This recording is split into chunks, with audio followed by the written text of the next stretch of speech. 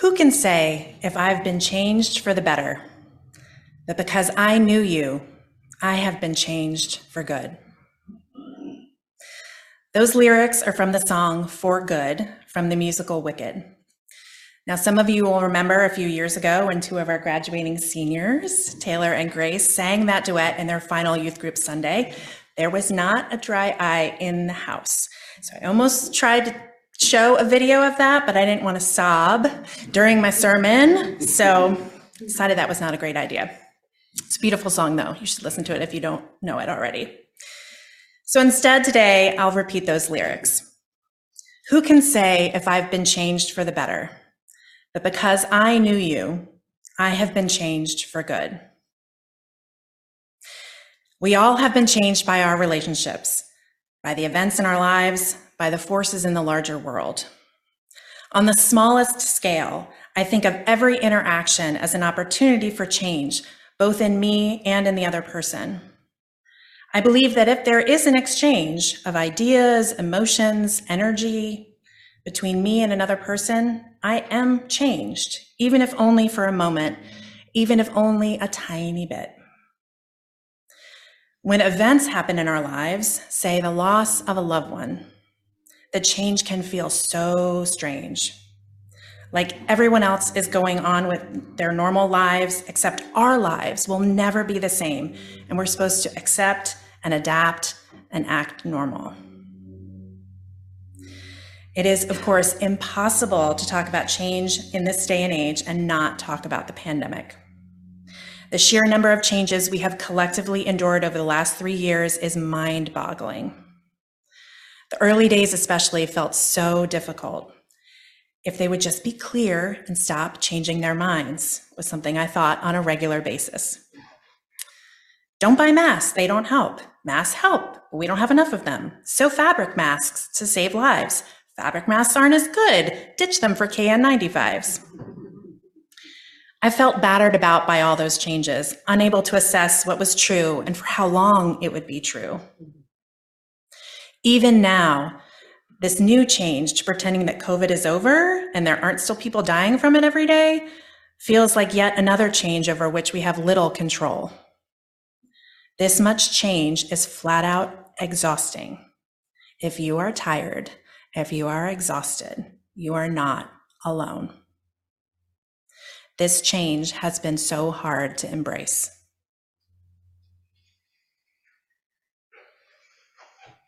Other changes in our lives are much more welcome. As you know, some of you, this fall I assisted Reverend Alice with a class called Trans Inclusion in Congregations, which was developed by Alex Capitan and Michael Slack of the Transforming Hearts Collective. This class was extraordinary. It was not the simple Trans 101 that some of us were maybe expecting, though we did talk about pronouns and bathrooms, and we learned a lot about the gender revolution in the last maybe 20 years. The material was much broader than that, and it was so exciting. Coupled with our group discussions, it felt transformational. If you took the class, I hope you feel like what we learned and discussed changed you for the better. If you didn't take the class, I hope you ask someone who did to tell you about it. There were maybe 18, give or take, of us in that class, which is a decent portion of our small yet mighty congregation. I'm super tempted to try to tell you every single awesome thing that was presented in this course, but I'm going to limit myself in the interest of time. One of the first things that Michael and Alex did for the class was define, or for some of us, redefine the concept of beloved community. This concept comes originally from the theologian Josiah Royce, and then was popularized by the Reverend Dr. Martin Luther King Jr. For King, beloved community, that's capital B, capital C, was a vision for how the world can be, a vision of different people with different ideas and different experiences all coming together in common purpose. Beloved community isn't as a concept and an ideal. It is something to strive for and never quite reach. Alex and Michael told us that beloved community is not an enclave, and so a congregation cannot be a beloved community. We can only practice beloved community here and work towards it as an ideal by being in loving relationship with everyone. everyone, not just those within our literal and figurative walls. Beloved community is also not about being homogenous or like-minded, they said. This is where things get a little tough for me. In beloved community, we are not called to be like-minded. We are called to be like-hearted. This concept feels like a revelation and a revolution. I'm simultaneously comforted and unsettled by this idea when I apply it to our congregation here. The reality is, many of us here are like-minded in many ways, and we find that comforting. But because of our different paths and our unique experiences, we cannot be entirely like-minded. After all, we purposefully and consciously embrace diversity in all forms, or attempt to. It follows then that if all of us at UUCL are not like-minded and homogenous, we will naturally have conflict. In beloved community, conflict becomes an opportunity for deeper understanding and eventually for large-scale change. It also can sometimes hurt. Alex told us that change happens when people are in relationship with one another, that proximity to another person is not enough. It is getting to know someone, listening to their truth, and not assuming they are like us in every or any way that creates change. And that sometimes our need to intellectually understand gets in the way. If we don't share a perfectly like-minded understanding with another person, how can we be together? I'm beginning to let go of my subconscious expectation and desire for like-mindedness all the time, both in our congregation and in my relationships in general, and move toward a focus on listening and connection through like-heartedness. This is one of the many ways this class has changed me for the better and for good. I've been a member here for almost 10 years. In my time here, we've had 4 different ministers, now 2 of them were co-ministers, 4 directors of religious exploration, and 2 church administrators. Those are our staff. We've cycled through many governing board lineups and committee chairs. We've had members drift away, move away, and pass away. We've had many new friends walk through the door, and we've welcomed many new members in those 10 years. In this building, we put in a new exit. This didn't used to be here. We regraded that parking lot to make it more flat and accessible. And we dealt with an untold number of pests. I'm not going to list them, but trust me, many pests. We've rewritten our bylaws and our mission statement. We replaced our pews with the chairs you're sitting in. Lots of change has happened around here in just the last 10 years. Not all of those changes have gone smoothly or without conflict. Not all of those changes have been a simple yes/no choice. None of these decisions were made alone.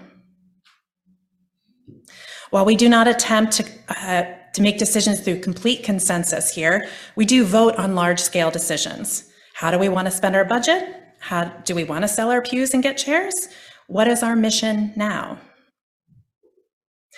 Personally, I've changed over my years of membership. My spirituality, sometimes agnostic, sometimes atheist, sometimes humanist, shifts and changes as I learn and grow here. I've gone from being on the edges of this congregation to being a leader during my time on the governing board. My definition of leadership has definitely changed, from one that didn't include me at all to one that has space for introversion and being unsure, but doing my best anyway. Those of you who have been here longer than just today, what has changed for good around here? What has changed for good inside of you because you are here? In the summer of 2020, I attended the UUA's General Assembly virtually that year because of the pandemic. While the country was wading through the racial reckoning that burst forward after the murder of George Floyd, UU congregations were reckoning with how to dismantle white supremacy, and more specifically, how can we be more welcoming to all?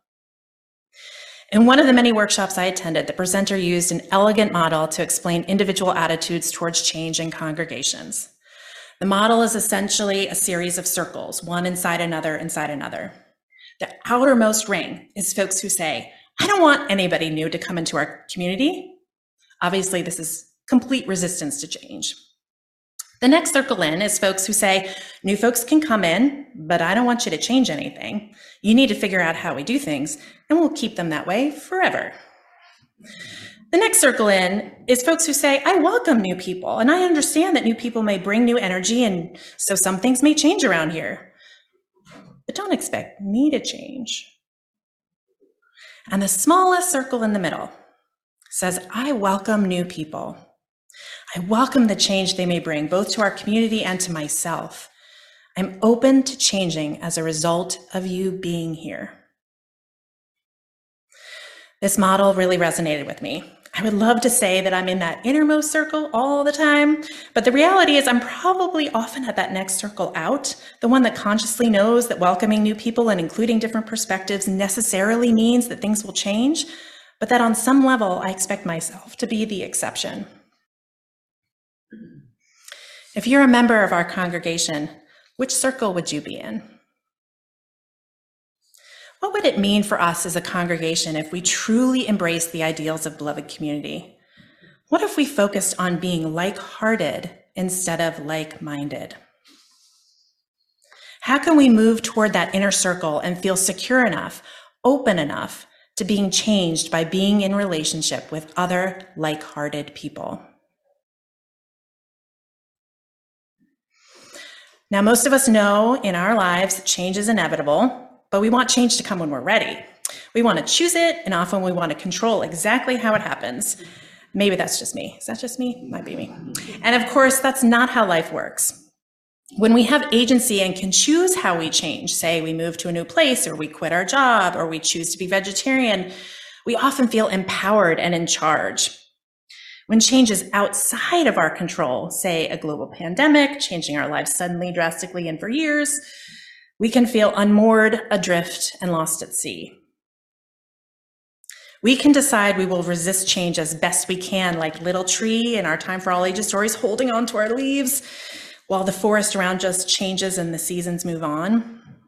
As they say, autumn teaches us how beautiful it is to let go. We have many options for how we react to change, embracing, accepting, and resisting among them. If James Luther Adams' often quoted adage is true, and we go to church to practice what it means to be human, what are we hoping will happen with all that practice? Are we here practicing being human with each other so that we can stay exactly the same, both as individuals and as a congregation?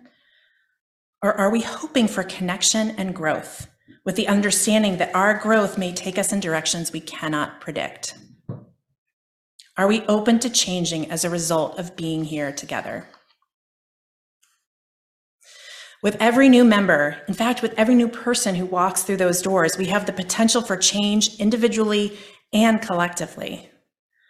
This does not mean that we must change in ways that go against our deepest beliefs, principles, and covenants.